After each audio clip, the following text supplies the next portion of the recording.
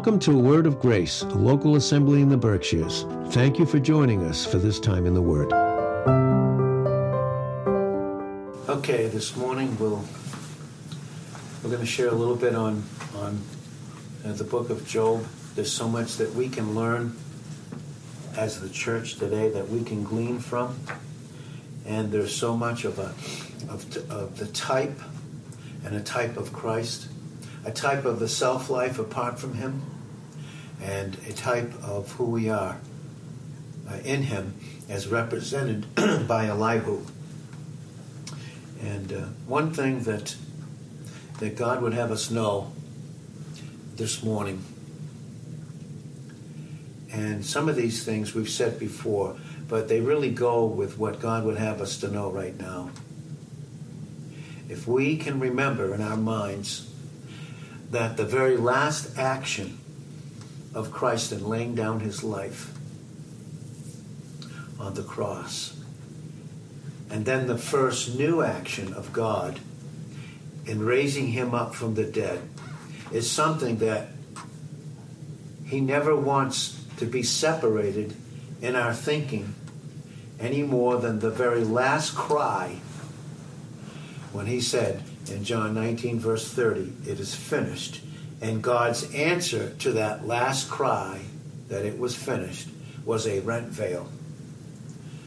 That veil was rent in Matthew 27 verse 51.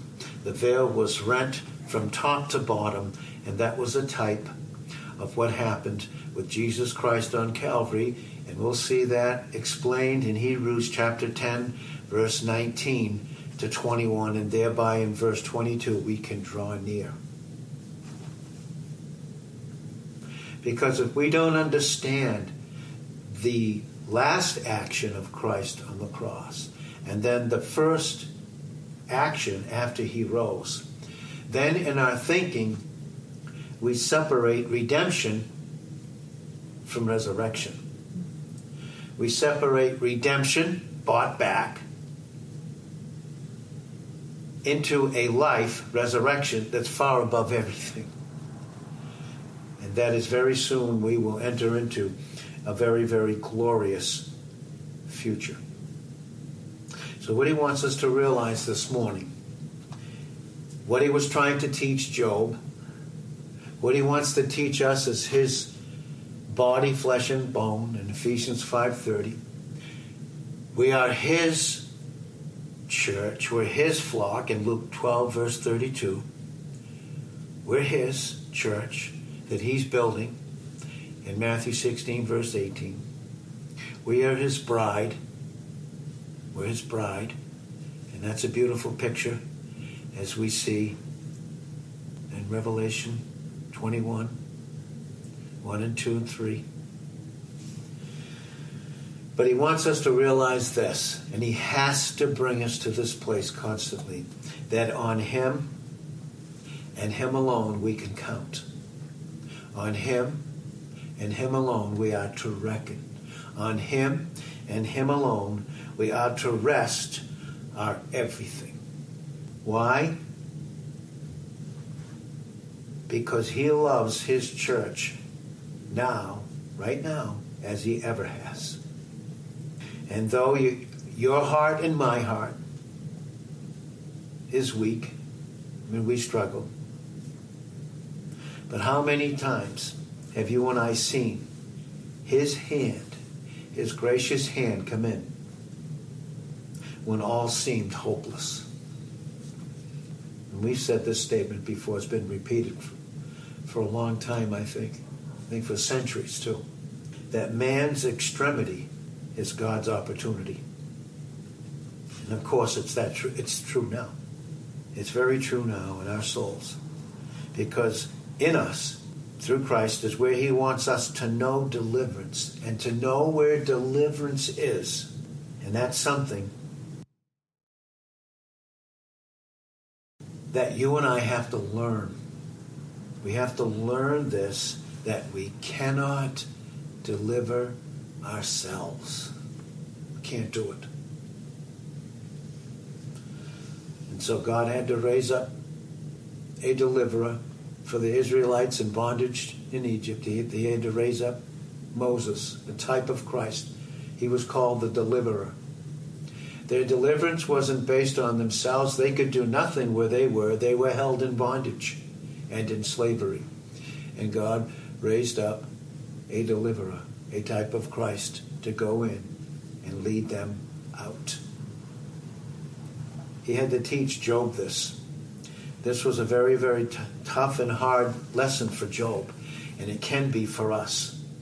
One of the things in this process, and can be very true, in this process where God is beginning to show us that we don't have to be delivered from something, that we've already been delivered, that we don't have to reckon that we have to be delivered on certain things, but that in all things we already have been delivered, and we're to reckon on it in Romans chapter 6, and you will see the truth of that in verses 1 through 11.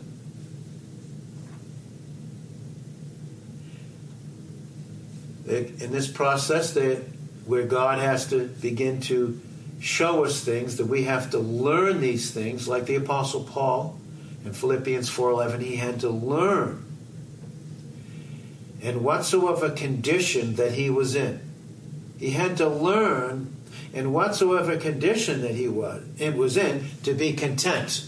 Because in 1 Timothy 6:6, godliness, or being like God with contentment, is great gain. We've already been made to be like him through Christ. So Paul had to learn in whatsoever condition, whatever his feelings were. That might mean that we're in a process where God wants to work into us, in our experience, who we are in his view and our position. He wants to work in his amazing, intimate love for us.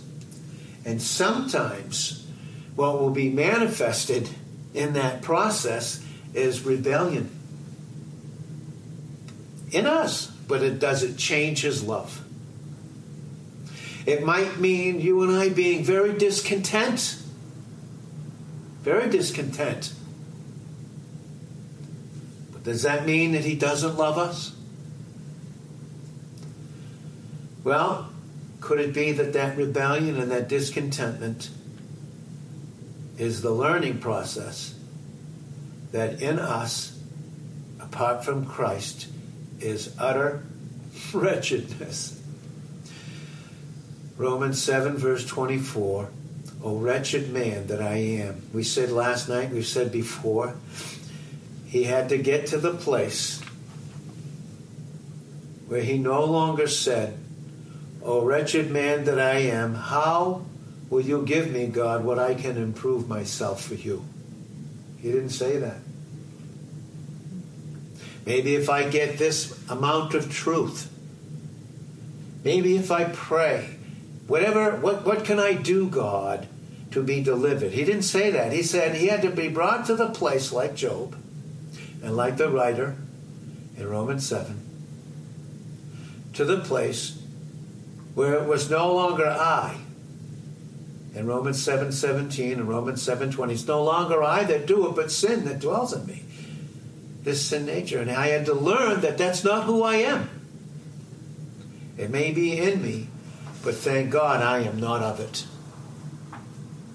I am of Christ, who's made unto me wisdom, righteousness, sanctification, and redemption in 1 Corinthians 1:30, that as it is written in 1:31 of 1 Corinthians, that no flesh will glory in his presence. None.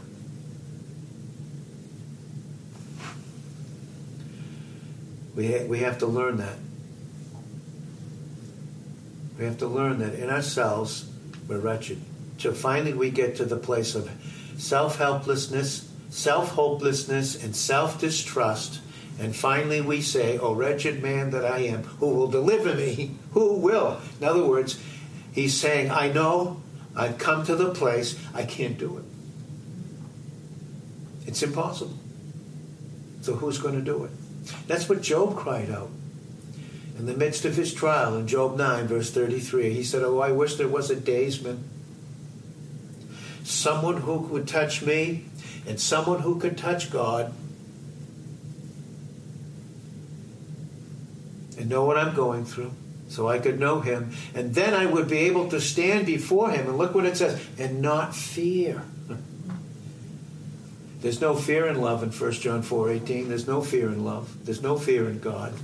And what God has to do to get that love in us that's already been accomplished for us, had us in mind in detail, in every single detail.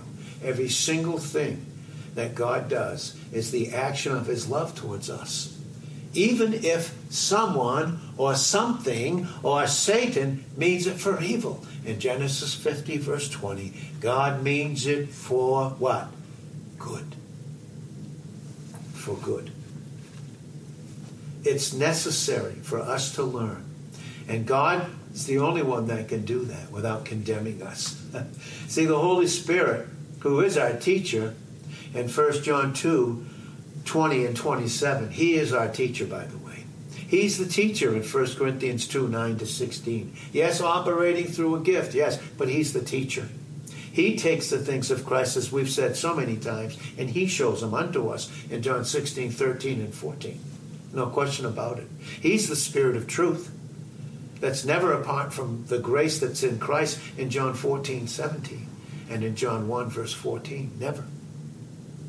You can't ever separate what love is in grace and truth. Oh, yeah. Love is very active in the activity of grace and truth. The only way I can experience truth is through the action of love through grace. His love is very active, every single thing about it. And so Job had to learn, Peter had to learn, Paul had to learn, and you and I have to learn that truthfully, in 2 Corinthians 4:15, all things are for our sakes. Yes, they are all for our sake. They are all of God in 2 Corinthians 5:18. And they all work together for what? For good. To them that love God, what? Who are called according to what? His purpose. And his purpose, in verse 29, is to conform us, to form in us the very image of his Son. In other words, the very image of the expression of his Son through our own individuality, like no one else can express. Nobody can express and manifest the intimate love of God like you and I in our own specific way. No one else can, no one can replace you. Love, God, his wisdom through Christ has made you and I irreplaceable. We're irreplaceable. All our value is in him. It's in him. It's not in ourselves. We're to look away from that unto him. Then I see my value. Then I see the value of what he values so much in his Son and us. And so it's necessary then for him to bring us to the place of utter wretchedness so that we understand what it means to have full self-renunciation. Job, and God bringing him, and listen, love was bringing him there. Wherever you and I are, no matter who means it for evil, love has brought us there for its good that includes us. Did you know that you and I can't separate ourselves from God? Did you know there's nothing that we can do, and there's nothing that anyone else can do to separate us from his love? Nothing. But Job, in learning this, he was brought to the place where he desired death rather than that process. God wants to give us some incredible definition this morning and how love operates through grace, and how God is so faithful to himself, and how he cannot and he will not because he cannot, and he cannot because he will not deny himself. So everything that he is towards us doesn't have anything to do with what we do. It has to do with him. And that's why love in 1 Corinthians 13:8 will never fail. We may fail, but that can only be the opportunity for love that doesn't fail. Sometimes that's what it takes for us. That's right. Not that we want to use grace as a license to sin in Romans 6:1 and 15, but sometimes that's what it takes, an utter fall on our face. And then grace comes in, because that's the teacher. Well, he desired death rather than experience the present misery that he was going through. Yet all along, he doesn't know and he doesn't realize that God seeks to make him a witness of dependence on himself, listen, against Satan.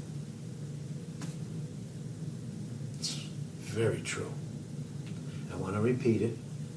Job, like sometimes you and I don't know, because it's so easy for us to forget God. Probably unfortunately, the easiest thing in my life is to forget him. At times. But he didn't know that God sought to make him a witness of dependence on himself, God himself, against Satan. So finally, in that process, he even began to curse the day of his birth. I wish I had never been born. For someone to make that kind of a statement, if they don't know God, to make the kind of a statement that they wish they were never born, can lead to suicide. But for those that do know God, that do know him,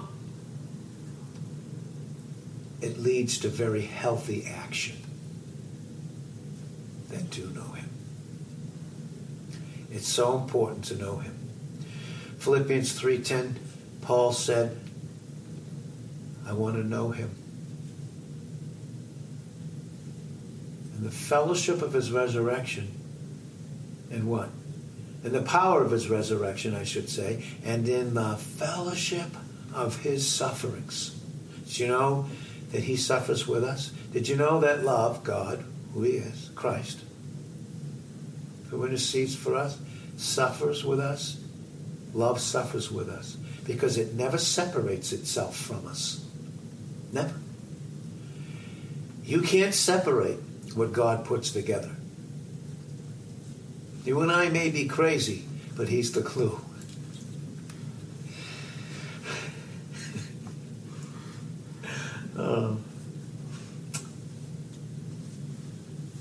They're called lessons of anguish. Lessons of anguish.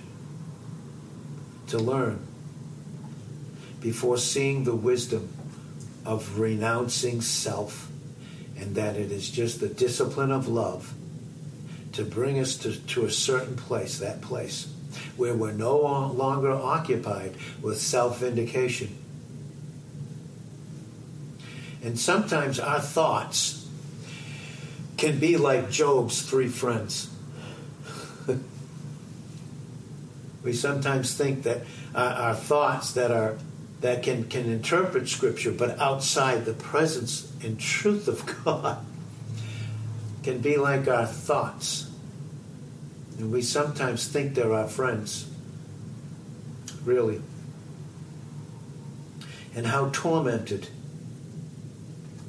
they can become when they become a suggestion of the trouble that's in us. But that's impossible to be reached because there's still so much of self that's left in the experience. That can be like torture, those thoughts.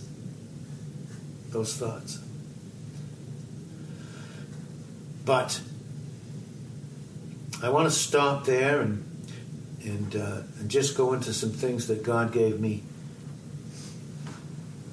that pertain to my own life, and I think that can pertain to ours. And then at a later time we can continue with Job. But I just want to share some things that I wrote down as he just had me close the Bible, close the books, and just be before him and write these things down.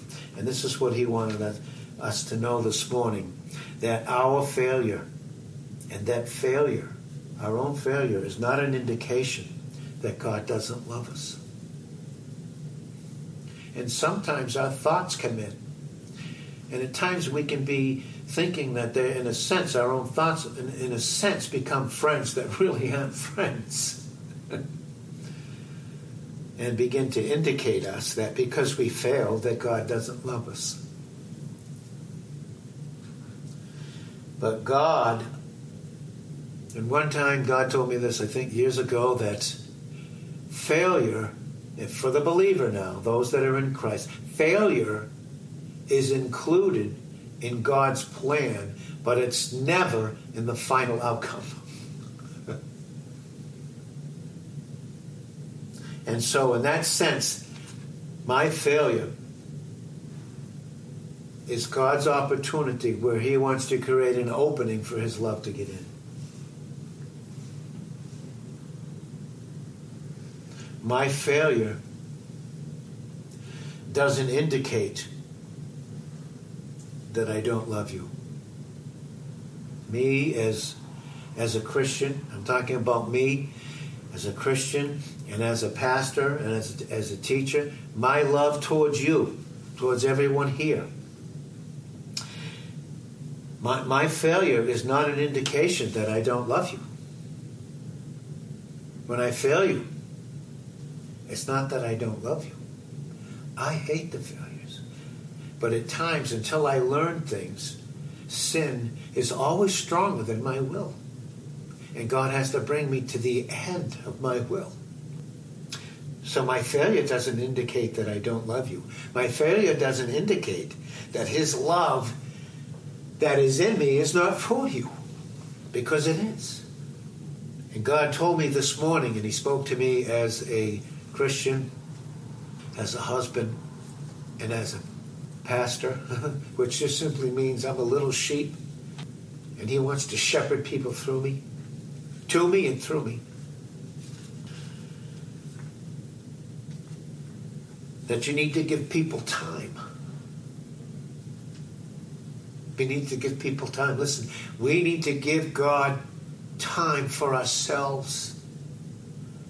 And we are not to know ourselves after failure. To know that God doesn't know us after our failures. He doesn't treat us after our failures because they went all on his Son. And he removed them as far as the east is from the west. Give people time. He told me, give people time because they're in my hand. I know what I'm doing. They are in my hand of grace and truth. And my grace and truth and my intimate love for them are doing its work in finishing in them what has already been completed for them. And give them time. Give yourself time and give them time. Because he said to me, as I'm doing in you, I am perfecting you as my vessel to manifest my Son first to you, to manifest his glory to you, and to manifest that glory is in you. And you know what? Those that fail, my Son is in them, and his glory is in them, and his love is in them. And when they fail, it doesn't change his love. He doesn't attach our failures to us. He's attached himself to us that dealt with the failures in the most intimate love to express this grace and truth about who we are in him. Nothing here can touch us. But that which is good to the use of edifying, that it might minister and continue, love and grace to continue to minister and manifest grace to the hearers. Ephesians 4:29. He is not rejecting you. God wanted to make that very clear to me, and He wants to make that very clear to us this morning. He is not rejecting you. That was the lie that Satan was speaking through Job's quote-unquote 3 friends. That everything that's happening to you and everything that everyone is doing to you is because God is rejecting you because of something in you. He's rejecting you. No.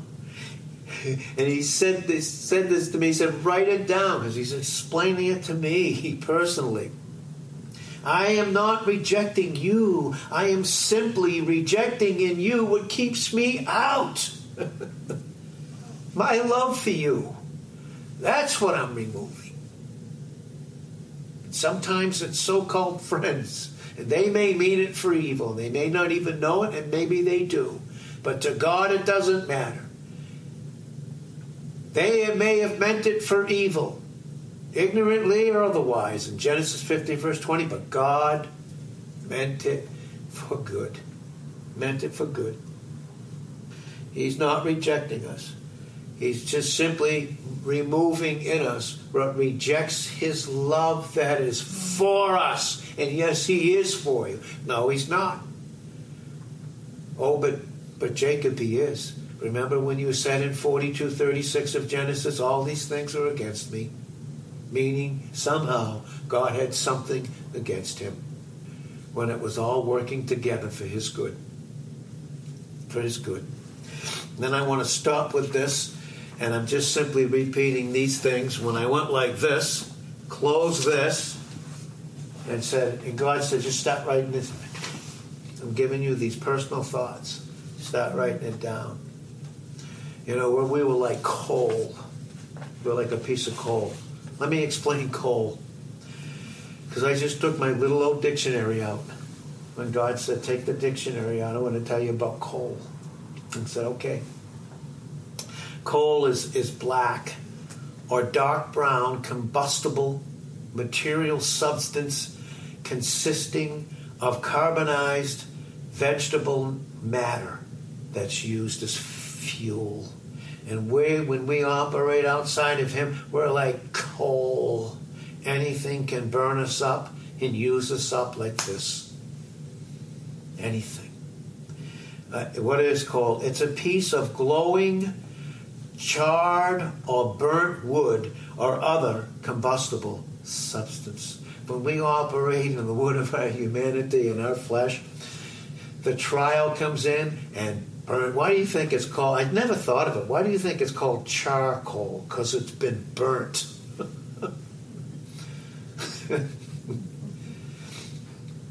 It's been burnt. Oh, how many times we think we've been burnt by people.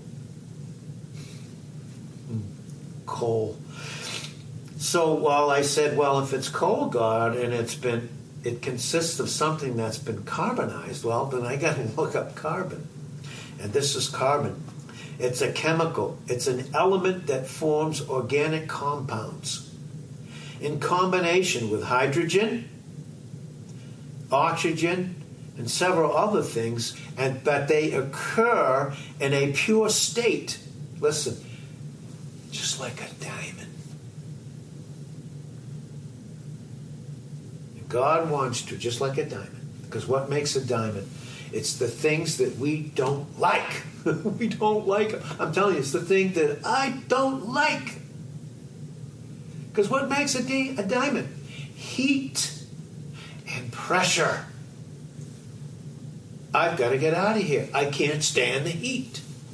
I cannot stand the pressure. I would rather die than experience this misery. That's what Job said. I want out. Because all of this stuff is against me. And I always thought, and I still think that somehow God's against me, but yet all these thoughts that my friends are giving me are our own thoughts outside of Him that we think are friends because we think we know how to interpret the Word in that state, are condemning me. And that somehow God has something against me. He's against me. A diamond. The opposite of a diamond that's been crystallized and made hard. That's made hard. That nothing can touch it. 1 John 5:18, the wicked one touches us not. God wants to crystallize in us through this process just about who we are in Christ. And He's making us His diamond, His jewels in Malachi 3:16. And it takes heat. And it takes pressure. It takes affliction. It takes suffering. It takes training. It takes learning. It takes patience. Charcoal. The opposite of that's in an impure state is charcoal. That's what charcoal is. Diamond is a pure state. Charcoal is an impure state. And God wants to get out of our thinking the impure state, because that's not who we are. He wants to crystallize in us the truth about who we are in Christ and who Christ is in us.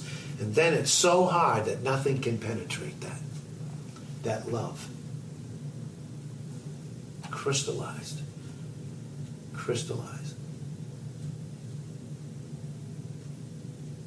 Then He said to me, what I give you in terms of gifts and the Word of God and all of these things, what I give you isn't for you to trust yourself with. All the teaching, all the grace, all the unconditional love, all the mercy, all the truth, all those truths and those doctrines and those teachings and those truths. He said this to me, I didn't give them to you for you to trust yourself with, but I gave them to you for you to trust me. And I said, okay. Because I want you to trust in the giver, because you can't experience the gifts that the giver gave without the life that gave them. Or you will interpret them through yourself. You will use them to hurt yourself, and you will use them to hurt others. Because I want to make you, and I am making you, to become what I've already made you to be. You're a diamond.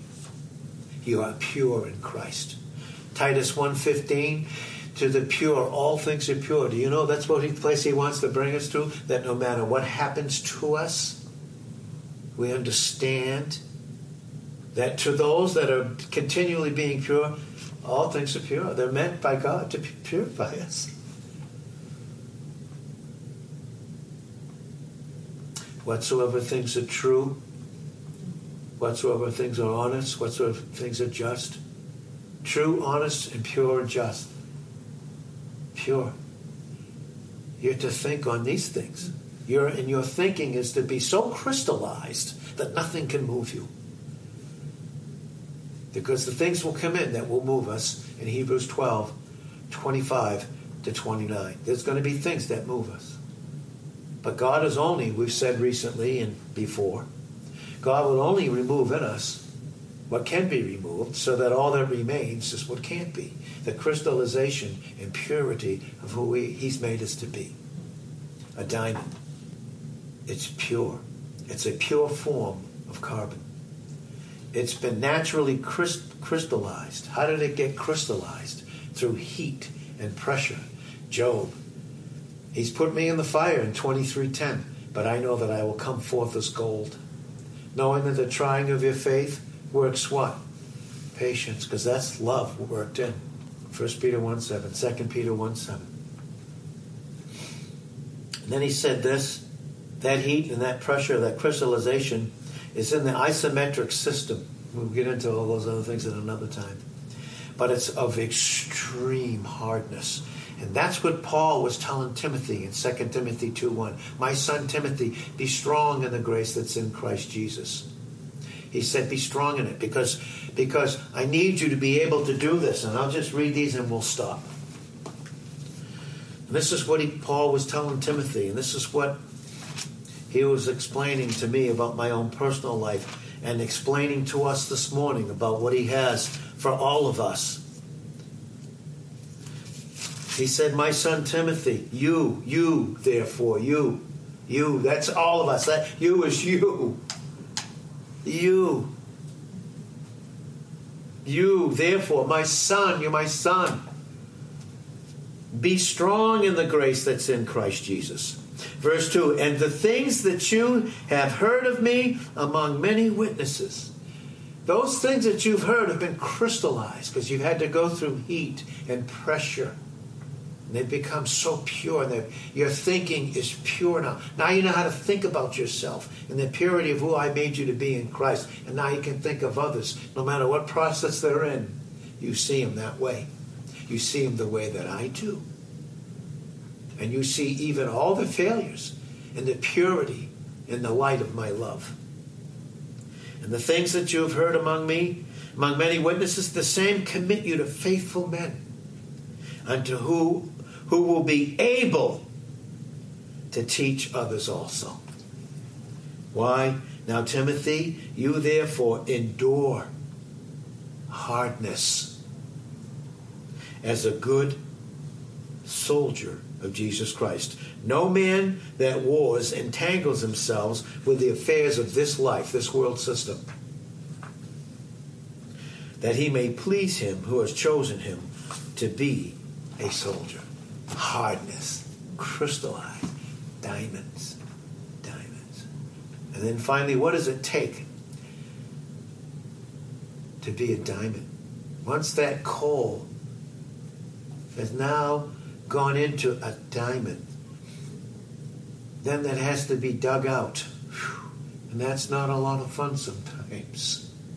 But it has to be dug out of the earth. Has to be put in the jeweler's hands. And the jeweler has to cut it.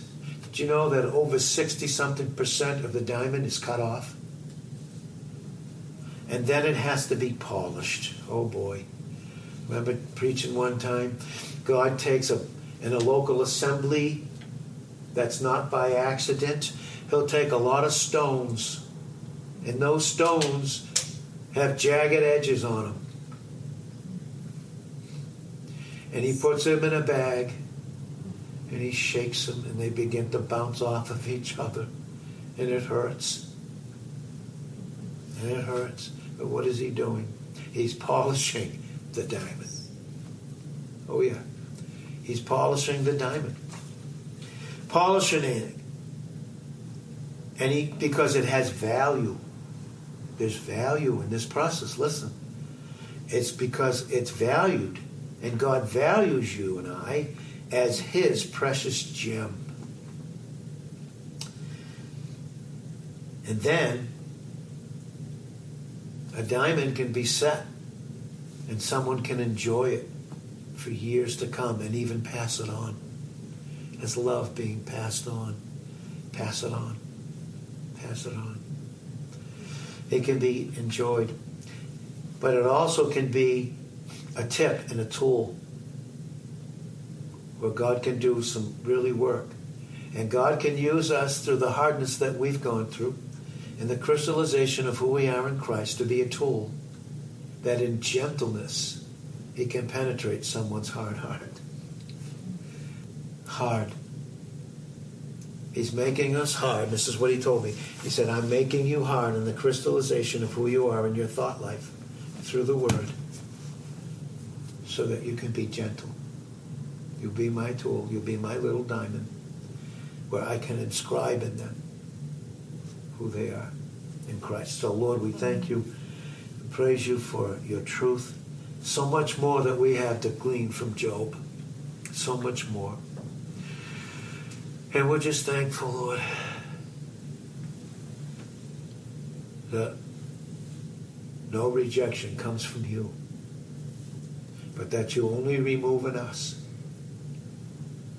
the blockage, that rejection that keeps that love out, that keeps out the identification of who we are. Thank you, Lord, that you don't tie your love to our performance.